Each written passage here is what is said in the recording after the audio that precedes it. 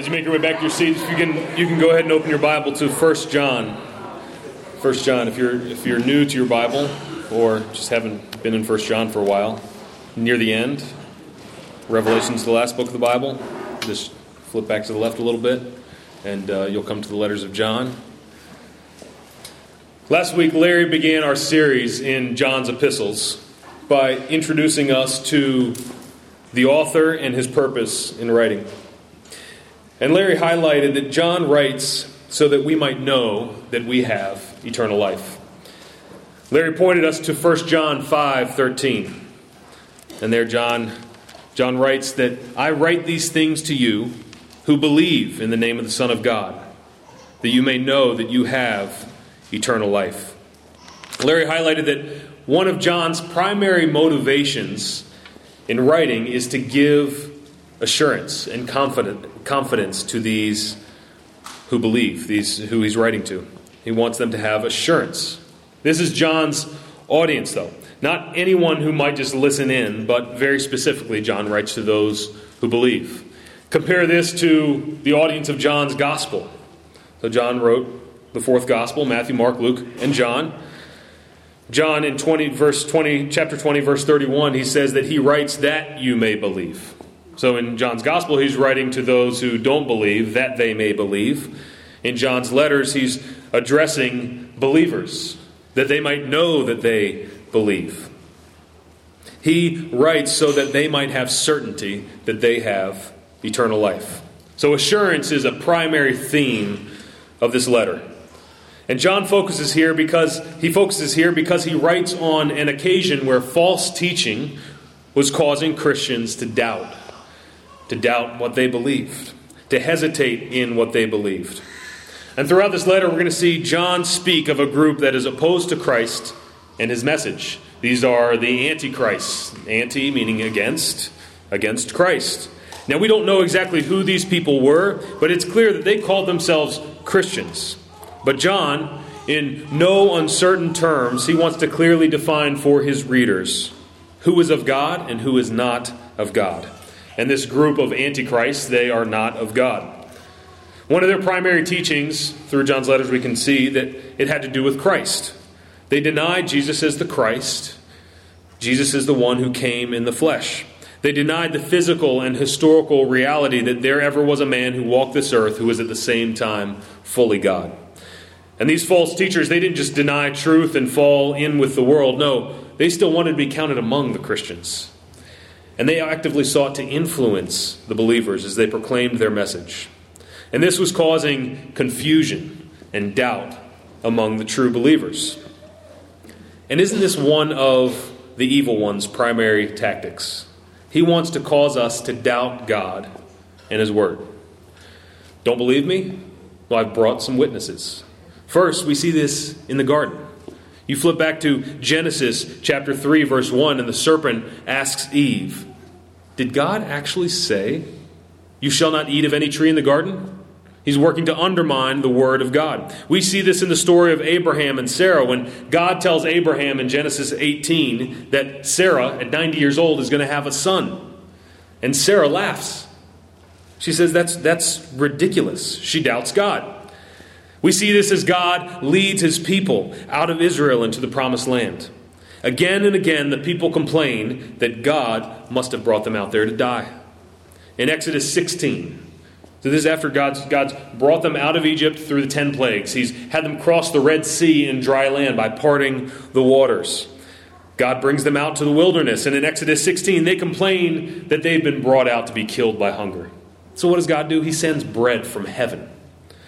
Then, just days later, in Exodus 17, just the next chapter, Exodus 17, they complain that God must have brought them out there to die by thirst.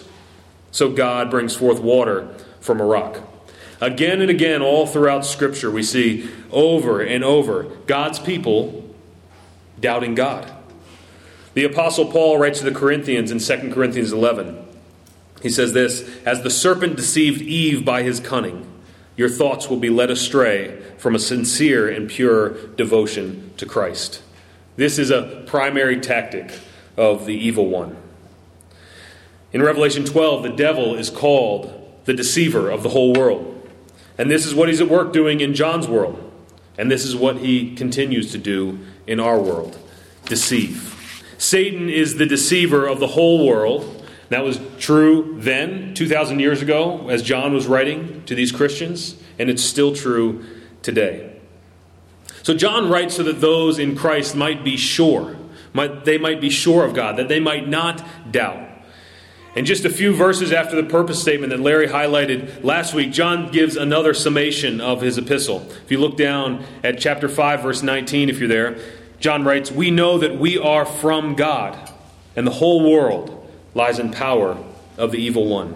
We know, we're sure, we are from God, and we also know this, that the whole world lies in power of the evil one.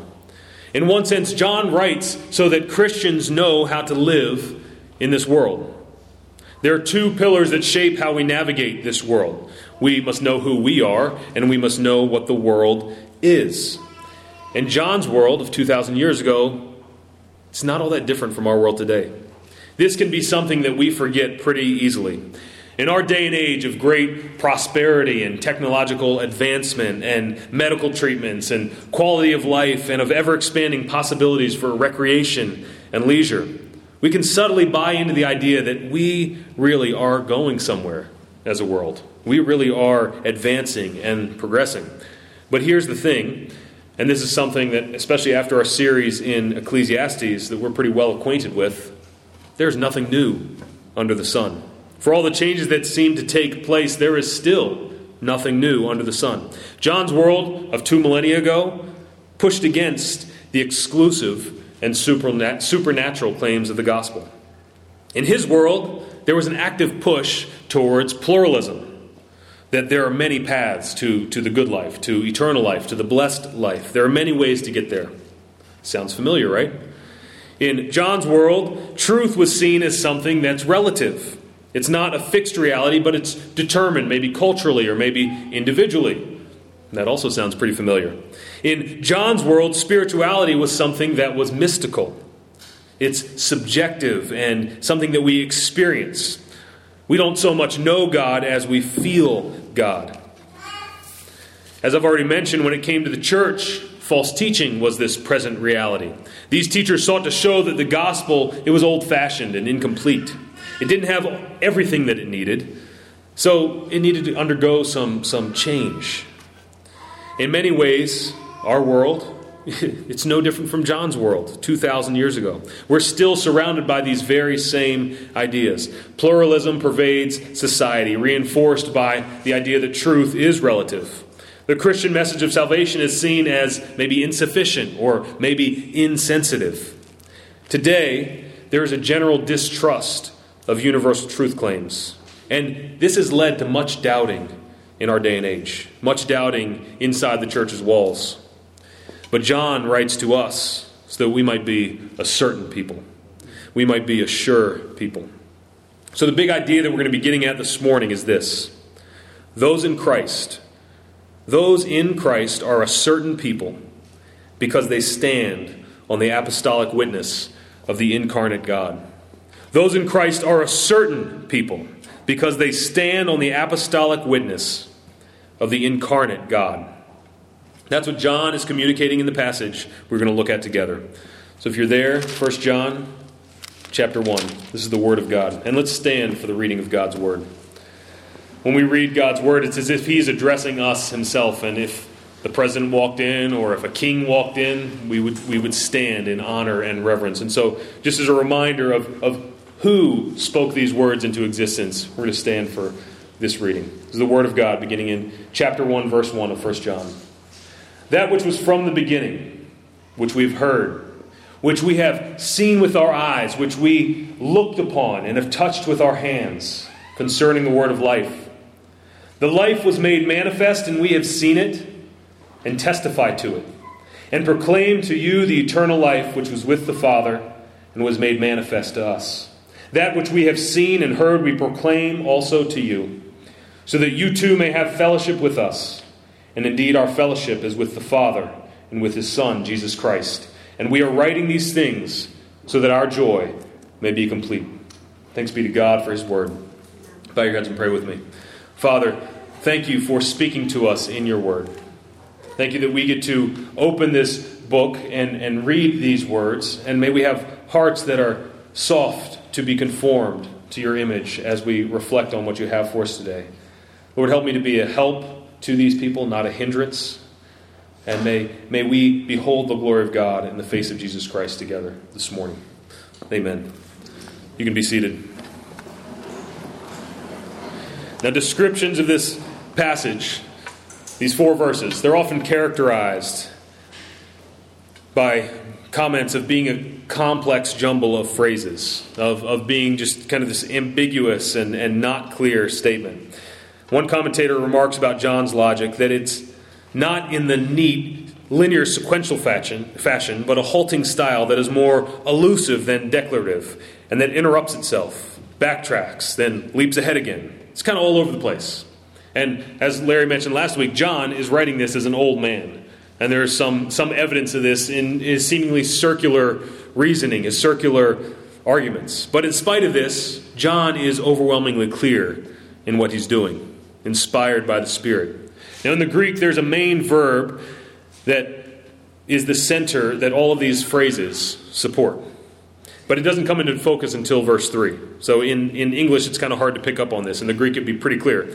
Look with me at what John writes there. He says, "That which we have seen and heard, we proclaim to you." We proclaim. This is the central action of our text. Now, before we go any further, notice how John's letter doesn't begin. Every other letter in the New Testament begins in the same way, except for John's letters and Hebrews. Every single one of them begins with the same way you or I would write a letter, if you've done such a thing in the last, 10 years. But we would start with some kind of greeting. Dear so-and-so. But not John. It's as if he can't hold back and wants to waste no time in getting to his point. The great 20th century Welsh preacher Martin Lloyd-Jones, he comments on this beginning saying, "Here is a man who has something amazing to say. He knows these people have to hear it, and so without any introduction, he suddenly plunges them into the heart of the mighty message he has to deliver. There is nothing uncertain about this message. It is a proclamation. There is an urge and authority behind it. We proclaim," John writes. We proclaim.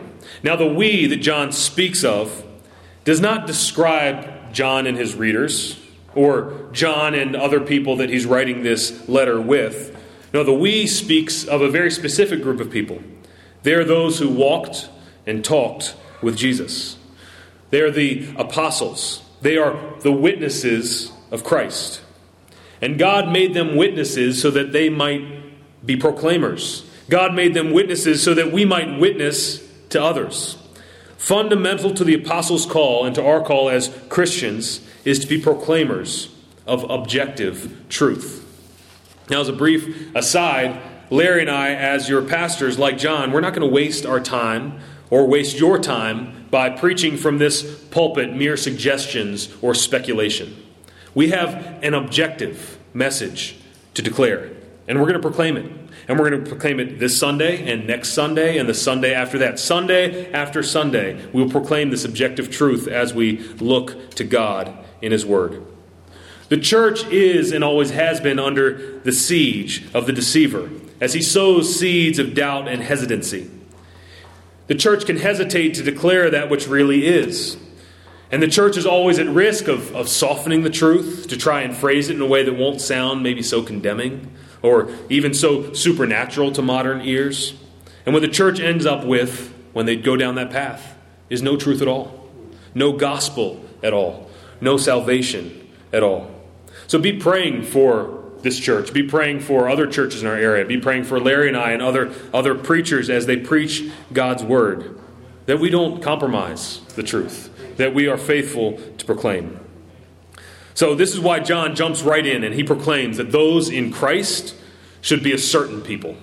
Not a hesitating, not a doubting people, but a certain people, because we stand on the apostolic witness of the God incarnate. John says, we proclaim. Now, as we move forward through these 4 verses before us, we're going to allow 2 questions to guide us as we look to this text. Question number 1, what did the apostles proclaim? What did the apostles proclaim? And question number 2, why did the apostles proclaim it? So number 1, what did the apostles proclaim? The answer to that, the apostles proclaim the word of life.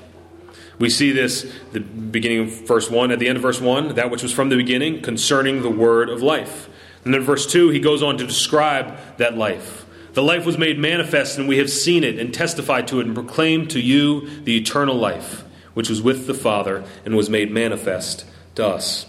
Now, I want us to notice 2 things about the word of life. So they proclaim the word of life. Let's notice 2 things about the word of life. The first thing that we want to notice is that the word of life is eternal. John begins with this abrupt phrase, that which was from the beginning. The word of life is from the beginning. Now, what does this mean? Before all other things were, the Word was. When we think of things being eternal, it can be easier for us to conceive of things that have no end. This is what I tend to do. We think of something that lasts forever.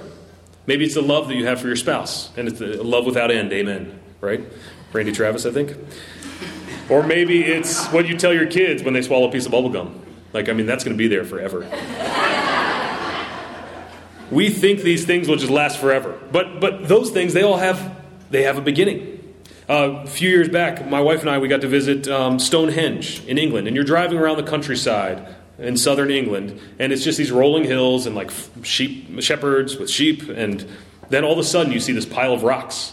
Out of nowhere, just in the middle of nowhere, these pile of rocks. These rocks, they're 13 feet high, about 7 feet wide, and they weigh 25 tons. And they're in the middle of nowhere.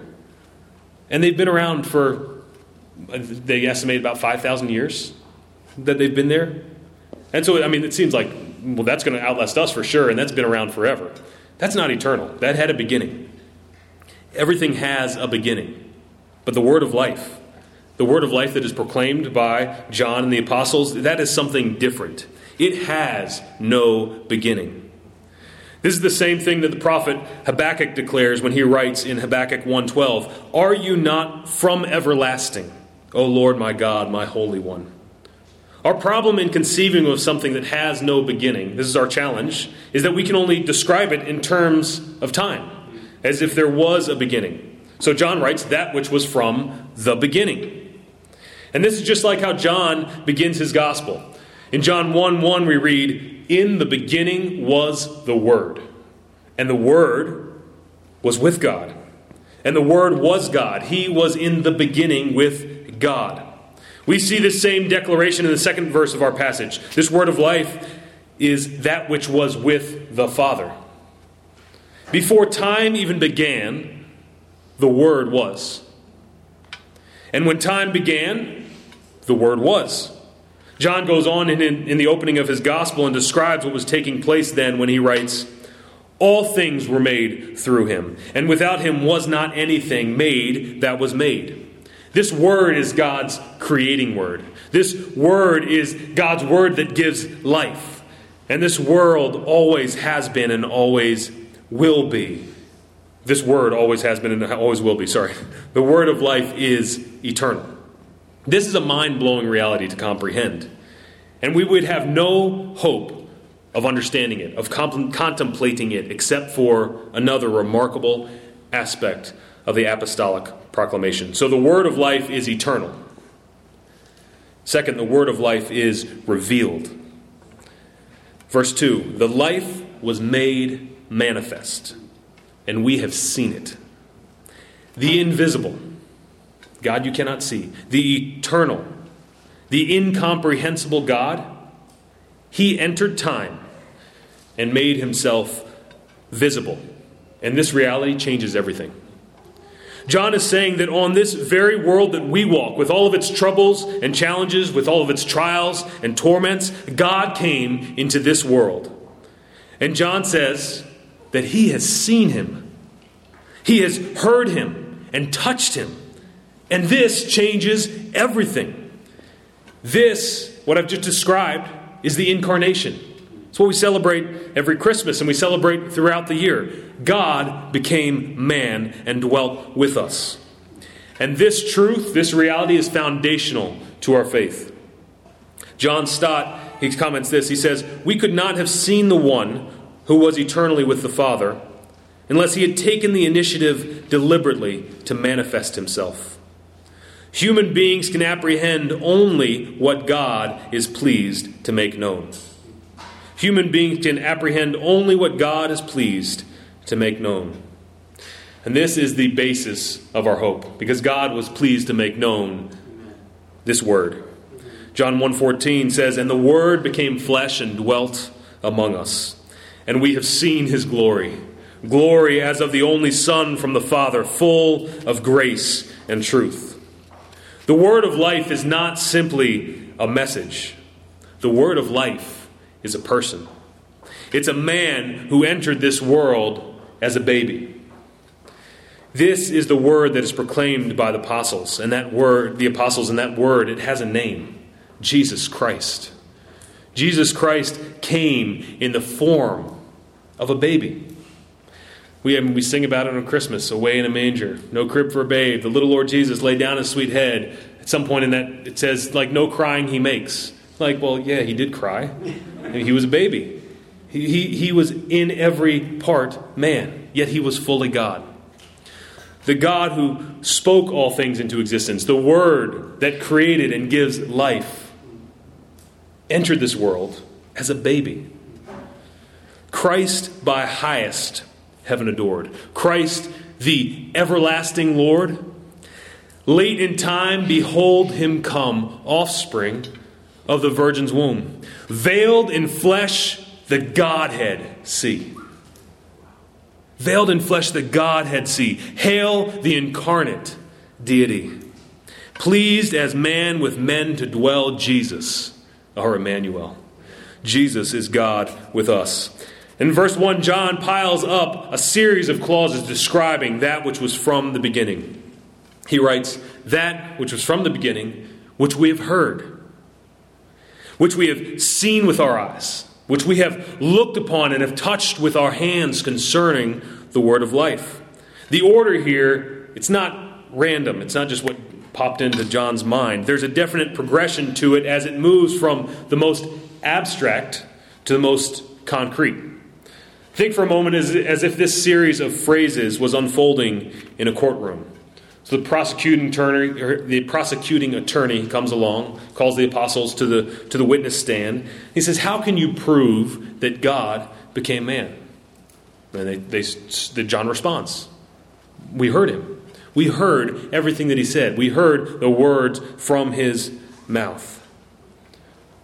And the prosecuting attorney says, "Well, I mean, maybe you heard him, but maybe it was somebody else. Maybe it's not who you think it was."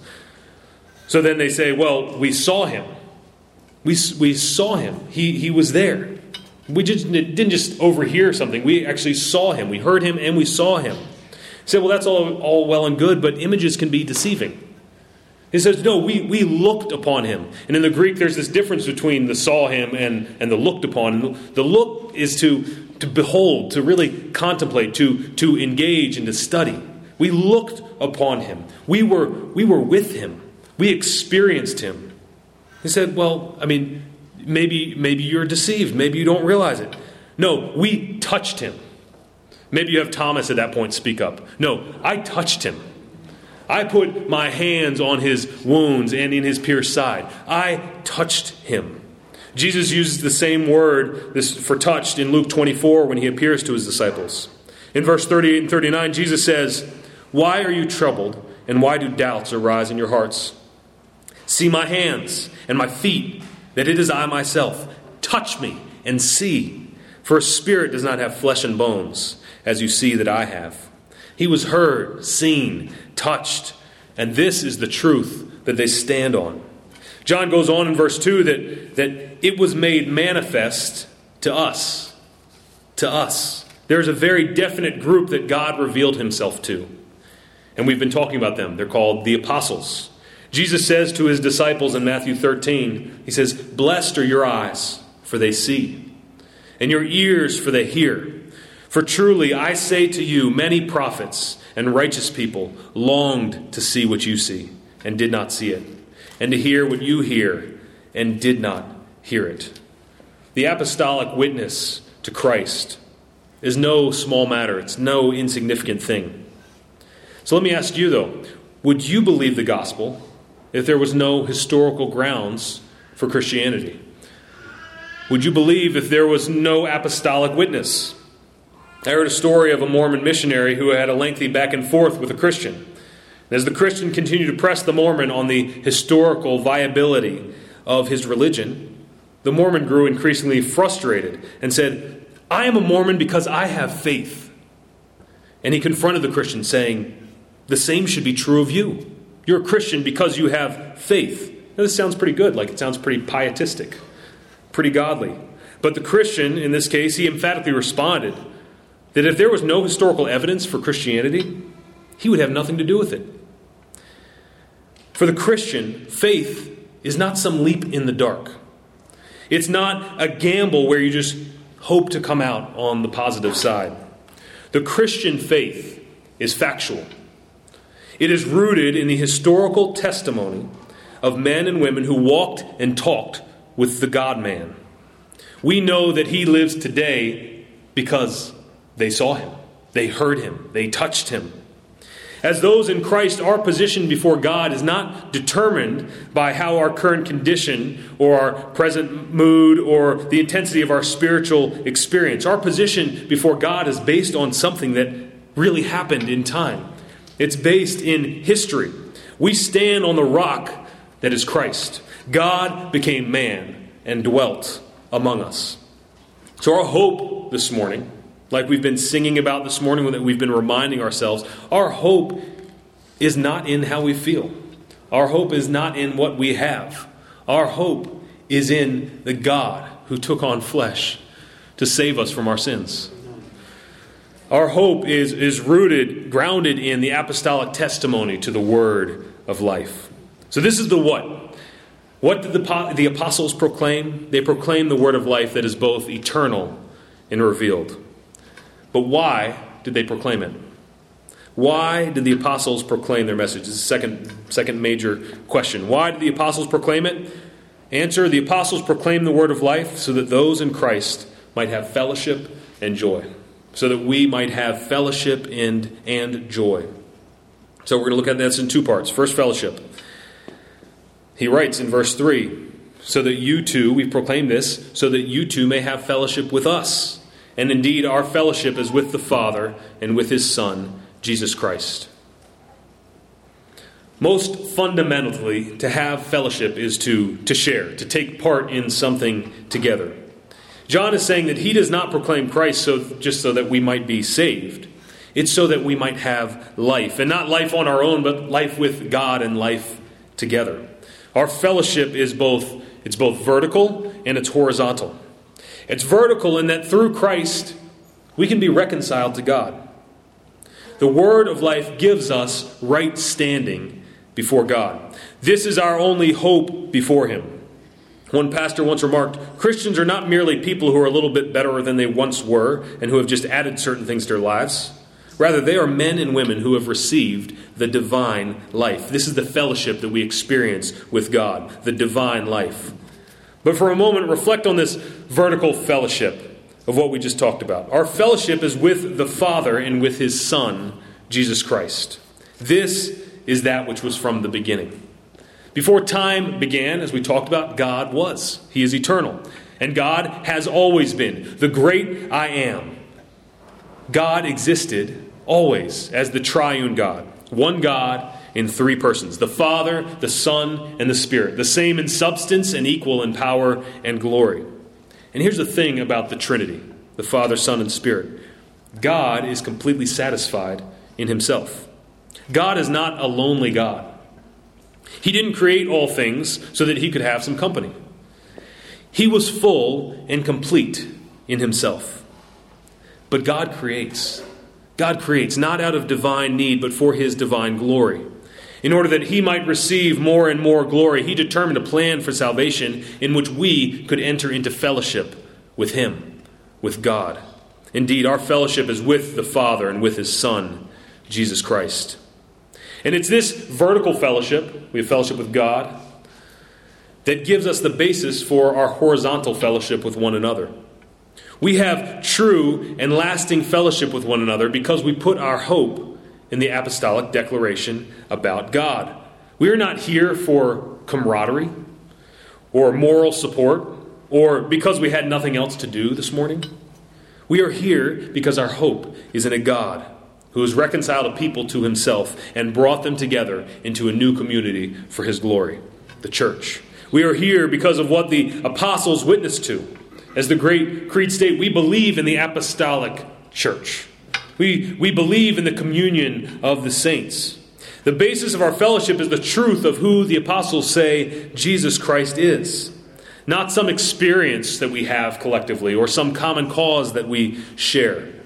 John Piper highlights the implication of this, saying, "There is no significant fellowship among people who do not share the same view of Jesus Christ. Shared doctrine is the basis of Christian fellowship." We don't have and can't have true fellowship with those who deny Christ or those who change Christ. This is why we as a church, we're a confessional church. We're not a club. We believe certain things, specific things, and we declare those certain and specific things. And these truths are what bind us together. This is the basis for our fellowship. It's knowing the incarnate Christ, in knowing the God became man. This fellowship is the meaning of eternal life. We have been brought together into relationship with God and into relationship with one another. One hymn says it this way: "Here is love vast as the heavens, countless as the stars above. Are the souls that he has ransomed precious daughters, treasured sons? And we are called to feast forever on a love beyond our time. Glorious Father, Son, and Spirit now with man are intertwined." We have fellowship with God the Father and with his Son, Jesus Christ. So this is the first purpose of the apostolic proclamation, fellowship. Second, the apostles proclaim the word of life for our joy. We see this in verse 4. "And we are writing these things so that our joy may be complete."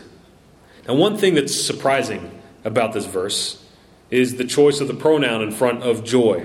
He writes so that our joy may be complete. So he ends this opening expressing that right now for him, his joy isn't complete. John has such a deep desire that his readers fully participate in this fellowship with him that his joy is incomplete. Think of John as a parent of children. As a parent, I experience greater and deeper joy when I see my children pursuing that which is right, that which can be pleasing to God. This past week, as the kids have started school, there was one boy in Knox's class, he's in kindergarten, one boy in his class that Knox really wasn't interested in interacting with. And Christine and I have kept encouraging him, like, go say hi to this boy, play with this boy, talk to this boy. And he was very adamant, no. But then this past Thursday, I think it was, Christine told me that as she was talking to this boy's mom, she looked over and Knox was there greeting this boy and talking to him, all on his own. And this brought great joy to my heart. Now, how much more joy do we experience as parents when we see our children reconciled to God, believing in and hoping in the salvation that can only come through Christ? This is joy. One commentator remarks about John, Robert Yarborough, he says, "John writes with a personal and pastoral intent, one seeking the highest happiness of his readers, comparable perhaps to the pure hopes for bright, cheerful, and productive lives that parents bear for their children." John writes as a father, and we're going to see this again and again as we go through his letters. He'll say, "My little children, my dear children."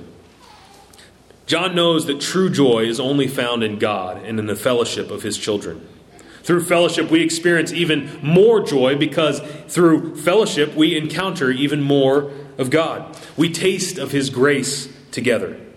So John writes so that his joy and their joy may be complete.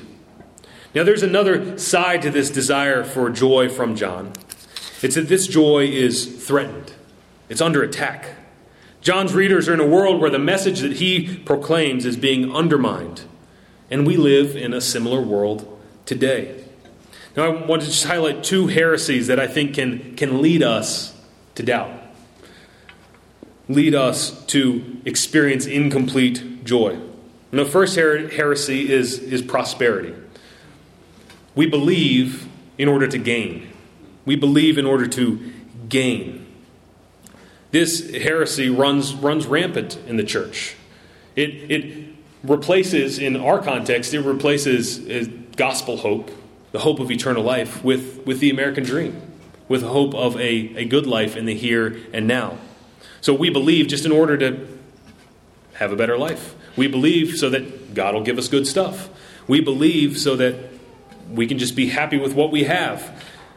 This is undermining the gospel, the hope that we have in the gospel. The second heresy that I think we're susceptible to, and increasingly so, is this idea of acceptance. We can believe and be loved by the world. And we see this rear its head most significantly when it comes to ethics and morality in our day and age, especially when it comes to sexual ethics and gender, how we understand these things. Now, these are not easy things to talk about in our day and age. These are not truths that are clear in Scripture that will win an audience with the world. So we think we can make the gospel a little bit more palatable. We can make Christianity a little bit more accepting, not so judging. And so we undermine the gospel. We minimize truth. We undermine God's word. But Jesus says in John 14:19, he says, if you were of the world would love you as its own. But because you are not of the world, but I chose you out of the world, therefore the world hates you. Basically, Jesus is saying, stop playing games. You can't be mine and also be loved by the world. Now, this doesn't mean that we shouldn't be thought well of by outsiders. Scripture speaks to that.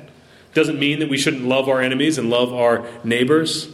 Doesn't undermine any of those things. But what it does mean is our hope and our identity, our belief, is not defined by what other people think. It's defined by the Word of God. Buying into these ideas of prosperity and acceptance, they undermine our confidence in Christ. This is the danger. They look to our circumstances, so what we have or who likes us, as the basis for our faith. But we can be confident in the face of hostility because our hope and joy, they're not subject to change based on what's going on in the world. They're not subject to change based on circumstance. They are rooted in historical reality. They're really rooted in what really happened. Those in Christ are certain people because they stand on the apostolic witness of the incarnate God. Martin Lloyd-Jones again, he says this, I do not base my position upon my subjective states and moods and conditions, which come and go and are so variable and changing. I have something solid, a solid rock. No, I thank God that I base my position upon certain facts in history. Do not base your life upon your experience, because you may be sadly disillusioned. Base it upon these facts, and then your experience will be a truer one. Our fellowship and joy are rooted and enable us to stand in the midst of everything we face, in the midst of every circumstance. The timeless, invisible God entered time and became visible in order to save sinners. In this is life. In this is eternal life, that we know Him. And the fact that nothing can separate us from Him and from His love. On Christ, the solid rock we stand, brothers and sisters. On Christ, the solid rock we stand. All other ground is sinking sand. Let's stand on Him together.